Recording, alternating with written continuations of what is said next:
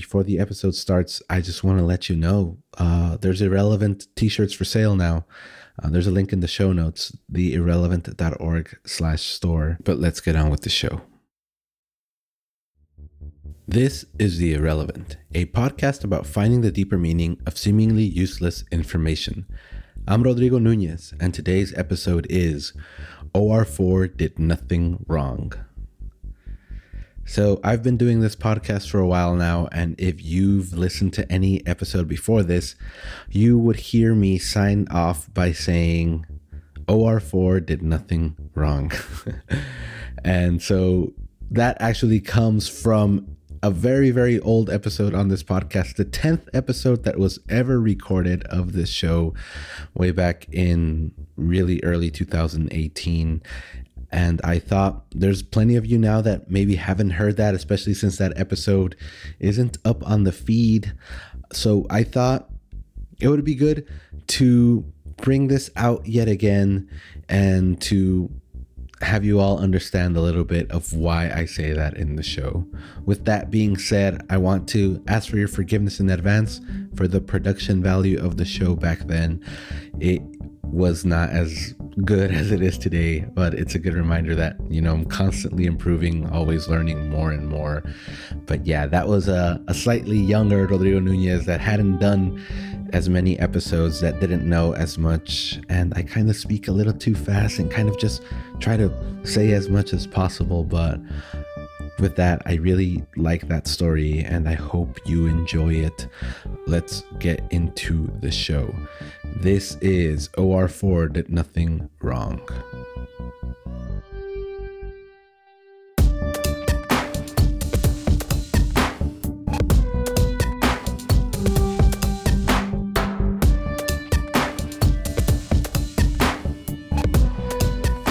The gray wolf is the largest canine in the world, and it's native in both Eurasia and North America, or the Old World and the New World, as you'll see it called in some places.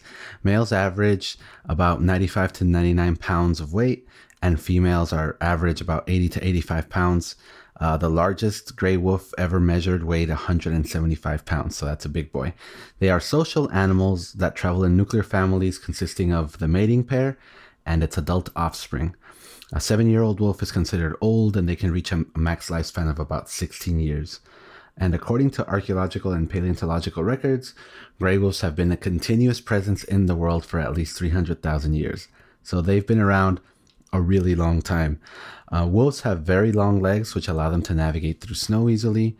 And when they walk, they place their paws one directly in front of the other whenever it walks or runs. On bare paths, it can get pretty fast. It can go up to like 37 miles an hour. And the gray wolf has a running gait that it can maintain for at least 20 minutes. So that's about 20 minutes of 35 miles an hour, which is pretty incredible. The teeth are heavy and large, and they're really suited for crushing bone more so than just cutting. The gray wolf's jaws have a pressure of about 1,500 psi. When compared to a German Shepherd's pressure is 750 psi. So a wolf is a lot stronger than a German Shepherd and can break most bones just with its jaws. There's a great quote about the wolf's teeth, on this piece by Emma Maris, which I will be referencing throughout this whole podcast. I just want to read it because I thought it was really cool. Quote, "Wolves' teeth are surprisingly blunt instruments. They often kill by inducing massive internal bleeding. A cougar pounces on its prey and kills it instantly by breaking its neck or slicing open a carotid artery. But a wolf chases an animal until it collapses, then basically beats it to death with its jaws." Which sounds really awesome. So yeah, that's pretty much what a gray wolf is. And initially, the gray wolf existed pretty much in all of the continent of North America, from Alaska down to the rainforests of Mexico. But as humans settled in the West, wolves were, quote, extirpated, which is a word that I learned when I was looking up this topic. And to extirpate means to completely destroy or root out. So it's kind of like genocide, but for a species extirpated. So yeah, the gray wolf was pretty much, by the early and mid 20th century, it was extirpated through most of North America. Which brings us to the topic of today's podcast, which is the wolves of Oregon. There had been no recorded wolf packs in Oregon since 1947, but In 2005 or 2006, we're unsure of exactly when it happened, a young black-furred gray wolf from Idaho swam across the Snake River and landed in Oregon, thus becoming the first wolf there in a long time. Something that's pretty cool about that, or exactly why that happened, this is something that young wolves do all the time. So like I said earlier, wolves live in families, in nuclear families, but there's only really one mating pair. And sometimes when young wolves are already in content or a discontent just raising the kids or hunting around and they want to find their own mate, they'll just take off. They'll just leave the pack and run in one direction for hundreds of miles, trying to get as far away from their old pack to find mates and establish their own territory. And we don't know exactly how they decide where they're going to go or when they decide they're going to go. We just know that when they do it, they're off. They just take off. So that's what this guy did. And he ran from Idaho, he ran west and crossed into Oregon. And despite Oregon being far away from what was at that point the established range of gray wolves, he actually lucked out and found a mate. There was a silver female who had also traveled from Idaho, and she was being tracked by Idaho biologists. She had one of those collars that have a GPS transmitter or a radio transmitter. So that's how they know that she came from Idaho. And she is a direct descendant of the first pack that was reintroduced in Idaho in 1996. So our black-haired male and our silver female made it for the first time in the winter of 2006 and thus became a pack. They settled in the Wallowa Mountains near the border of Idaho, and they were the first pack in Oregon in 60 years. So that's historic right there. In 2009, the female was trapped and collared with a transmitter by the Oregon Fish and Wildlife Service, or ODFW. So from now on, I'm just going to call them the ODFW. So they trapped her, they put a transmitter on her, and they named her OR2, which means Oregon 2. She was the second wolf to ever be tracked by the ODFW in Oregon.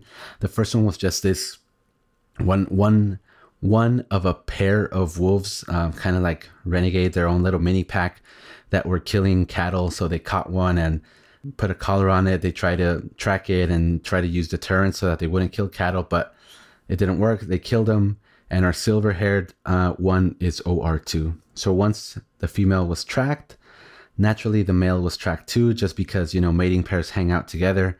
The ODFW saw the pack for the first time later that year, and that's when they saw him. Actually, this whole idea for this podcast really came from when I read a great piece by Emma Maris in Outside Magazine, or Outside Online, and it's entitled A Very Old Man for a Wolf, and it tells a story in really beautiful poetic fashion about this wolf that I'm talking about today. This is a quote directly from Emma Maris's piece, describing the first time that the ODFW runs into the male wolf. Quote, "The female and the pups fled, but the big male stopped 30 yards away from the carcass and turned to face them, howling, barking, and growling. He was black as a starless night and in the prime of his youth. He just lit up," Morgan recalls. "He was so loud you couldn't hear yourself think." End quote. That's our guy. That's our guy that swam over from Idaho. The first time that the ODFW runs into him, he just makes an impression. He's just barking, growling, howling. Imagine how imposing that animal must have been that this hunter says that you couldn't hear yourself think. That just sounds awesome. 6 months later, the ODFW is tracking the female. They already know she's got a pack. They already know that she's part of a mating pair. So they're interested in trying to tag the male because he's the alpha. So they're tracking her. They're above them in a helicopter. They are chasing them down. They separate OR2 and the male. And when they chase him down, they make him trip over a bush. And he falls, and he gets right back up and just starts barking at the chopper. He stops running, but he's just barking and howling and yelping at them. And they shoot him. They shoot a tranquilizer dart into him from the helicopter. And that's how they trap him and tag him and give him the official name of OR4. So our boy from Idaho that founded the first pack with OR2 is OR4. By 2010, OR4 and OR2, the black and the silver, have their third litter of pups. And now that the tracker is on OR4, we can see what he's doing. And this wolf is pretty awesome. Again, I'm going to quote the article again here by Emma Maris. Quote, "One day in the spring of 2010, when OR4 was in his prime, he killed an elk 33 miles from his den and then ran home in 6 hours, his belly full of meat to throw up to feed his pups. That meant a 66-mile round trip in rough country with a vigorous elk hunt in the middle." End quote. So that's pretty amazing. Just imagine running 33 miles in the middle of the forest, in the middle of the Oregon wilds where there's nothing and it's cold and it's wet, and not only doing that, but killing an elk, bringing food back just to feed his pups. That is a pretty incredible wolf. OR2's and OR4's pack was named the Imnaha Pack by the people in Oregon, by the ODFW, because of the river that was in the middle of their territory. So in that spring, the spring of 2010 going into 2011, elk leave the hills and food is more scarce up in the hills, and the pack is a lot bigger now. You know, they've had 3 litters, and usually when that happens, wolves will come down from the hills and the mountains and descend into the valleys and into the bone piles, which, if you don't know what bone piles are, they're the very efficient the very efficient way that cattle ranchers of Oregon deal with dead cows. And I say efficient sarcastically because pretty much when a cow dies, it's a big deal to bury it because it's very big. So the ranchers will just kind of drag it all and put them in a pile and let them kind of deteriorate a little so that they're not so big. And then at the end of the month or whatever, they'll bury the cows. So when there is no food in the hills, that naturally attracts the wolves. So the Imnaha pack comes down that spring into the bone piles and just, you know, they're hanging out, they're having free snacks. But when they're there, they're attracted by the cows, which are, you know, as fat as an elk or sometimes fatter and less dangerous than the elk because, you know, they don't kick as hard and they don't have the antlers. So they start eating calves. So yeah, in May, they kill 5 of them. And that same year, the ODFW started handing out permits to ranchers to kill wolves that were messing with cattle. But at that same time, OR4's collar dies, so they can't track him and they can't put him in any of these wolf killings. And he's spared. He's spared along with his pack. They go into the winter and he has more pups. They're a bigger pack now. They keep killing cattle. And 2 of his offspring were trapped and killed because of their prolonged activity or depredation, as they call it, which is killing cows. And 2 of his offspring are killed because of that. And OR4 himself is trapped, but since he's a mating male, he was spared. They put a collar again. Remember that last winter, his collar had stopped functioning, so they couldn't place him at any of these killings. But when they trap him near one, they kill 2 of his kids and they track him. They put a collar on him so that we know exactly where he is, or DFW knows exactly where he is. And for the next 5 years, he is tracked extensively down to 100 meters. He's the most famous wolf in all of Oregon. He is so famous that there are alarms linked specifically to his collar so that ranchers know where he's around, when he's around, and they can defend their cows specifically from him and his pack.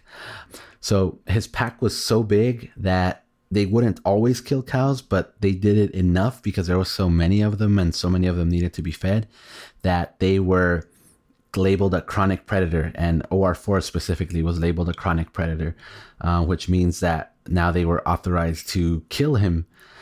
So they track him down. They go to this small thicket of pines near Forest Road. They can't get him. They track him down again. They find that he's in a canyon. Once they're in the canyon, they describe that it starts raining and drizzling and it's miserable. And right as they're going to shoot him, they get a text from a judge that has issued a stay ordering them to stand down because he has been spared again. So OR4 skirts the law again. He survives. And that's because 3 environmental groups sued the state. Since wolves are technically on the state endangered species list, they argued that, that you couldn't kill OR4 because of that. And it's around this time when OR4 is spared for the second time that many of his kids start leaving the pack and go off on their own. And I'm going to talk about them later because it's pretty remarkable. But in 2012, the Imnaha pack had more pups. They continued to eat calves. A year later, in 2013, the stay that saved his life the first time was settled. And now there's a new wolf population control plan in place that specified that a wolf could be killed if its pack was implicated in 4 depredations within 6 months and if non-lethal control attempts had already been tried. So now the rules change. So now if OR4 or his pack kill 4 cattle within 6 months, they're dead. They'll pretty much be killed. But over the next 2 years, the Imnaha pack stayed suspiciously close to the limit. Every 6 months, they would go right below.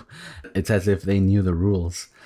In 2014, OR2, which is the mate of OR4, died.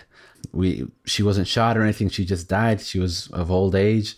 So yeah, tragically she died. And OR2 and OR4 had about 30 pups, which is really remarkable because there had been no wolves in Oregon at all. So yeah, OR2 died. OR4 got another mate, but this is about when the Imnaha pack kind of started dying down because the mate wasn't as formidable as OR2. And in 2015, the wolf rules changed, and now there was enough mating pairs in Oregon that the rules changed so that a rancher with a permit to graze on public land could request a wolf be killed after just 2 depredations in a row. So before it was 4 within 6 months, and now it's just if you get 2 in a row, you can request it and we'll track it down. We'll see if it's really him and we'll kill him. And that's exactly what happened. In the spring of 2016, the pack killed again. They spotted OR4, they tranked him, they collared him. They really started watching him closely. And then a week later, the pack killed 4 more calves. And on March 25 of 2016, the ODFW received an official request to have the pack killed. By 2016, like I said, OR2, the original gray hair female, had died. OR4 had a new mate and she wasn't as formidable. She actually limped around all over the place and he was old. So yeah, OR4 was tracked down and above a chopper. He didn't run that far. He couldn't because he was really old. He was killed with a shot to the head. He was 11 years old, which is really old for a wolf. OR4's skull was preserved in the ODFW headquarters in Salem as the first alpha wolf of Oregon. And here's another quote from that piece of earlier, which is really cool. OR4 was a dominant leader, a skilled hunter, and an excellent father, according to Morgan. 7 of the state's 17 packs have alphas that are his sons, daughters, or granddaughters. Above all else, the big black wolf was supremely competent. He epitomizes all things wolf, Morgan says, end quote. So that's OR4. A really awesome wolf who came over from Oregon and in years kind of established a whole population in Oregon, had over 30 pups, and each of them had many of them that were really skillful, that had their own packs. One of his sons, OR7, traveled all the way to California from Oregon in December of 2011. So kind of like his dad, he just one day set off. But instead of heading west, he headed south. By December, he had reached the southern border and crossed into California, which was momentous because he became the first wolf to exist in California since they were all killed off in the 1920s. Now, his pack is actually in the northeast of Oregon. It's nowhere near California. He traveled 1,200 miles down to California looking for a mate. He stayed in California for most of 2012, and then he started heading north, and surprisingly he found a mate. He settled near the border of Oregon and California, and he actually has a pack. As of 2016, the pack was up to 9 members, but his GPS batteries died and they haven't been able to recapture him because much like his dad, he's really awesome. But OR7 was so popular and generates so much excitement in California that he's actually responsible for the gray wolf being listed as an endangered species in the state, which is pretty remarkable. Another one of his kids, OR9, went back to Idaho where his parents are from. So that's pretty remarkable. Another one, OR33, was shot near Klamath Falls, Oregon in April of 2017, which is really far from his original location. OR12 went north, really, really close to Washington, and established a pack there. OR4's descendants also founded California's first wolf pack since the 1920s, the Shasta pack. And actually, they think the alpha female Shasta of the Shasta pack is actually a direct descendant of OR4, which is really awesome. OR3, another one of his descendants, disappeared in 2011 and was presumed dead. But in 2015, 4 years later, he showed up hundreds of miles southwest. He had found a mate and he had his own pup. So OR4 and OR2, these two wolves created this whole population of wolves in Oregon, California, and Washington that really wasn't there at all in the 20th century, despite being there for so long and really belonging to this area. We had killed them all off and drove them all out. But introducing them in 2005 and 2006, 10 years later, there's already dozens of them all over the place, and they're spreading far, and they're being formidable, and they're being awesome. And I just think that's really cool. And I just think it's a real testament to the spirit of these wonderful animals. So yeah, I hope that this story kind of lifts your spirit or encourages you to look them up. I really, really recommend the story by Emma Maris. It's called A Very Old Man for a Wolf, and it's just a fantastic story that goes into a lot of detail, and it's very poetic, very beautiful. And let's just be grateful that we inhabit a world with these awesome creatures.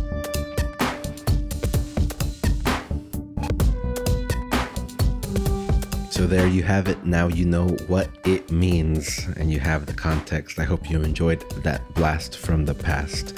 Like I said, there are t-shirts available that have the Irrelevant logo right on the left chest. It's a black t-shirt. It's really understated. I really like it. I think it looks cool. If you want to support the show, just go ahead and go to the link in the show notes, theirrelevant.org/store, and you'll find the t-shirts there. If you like the show, share it with a friend, leave us a review. We'll see you next time. And as always, OR4 did nothing wrong.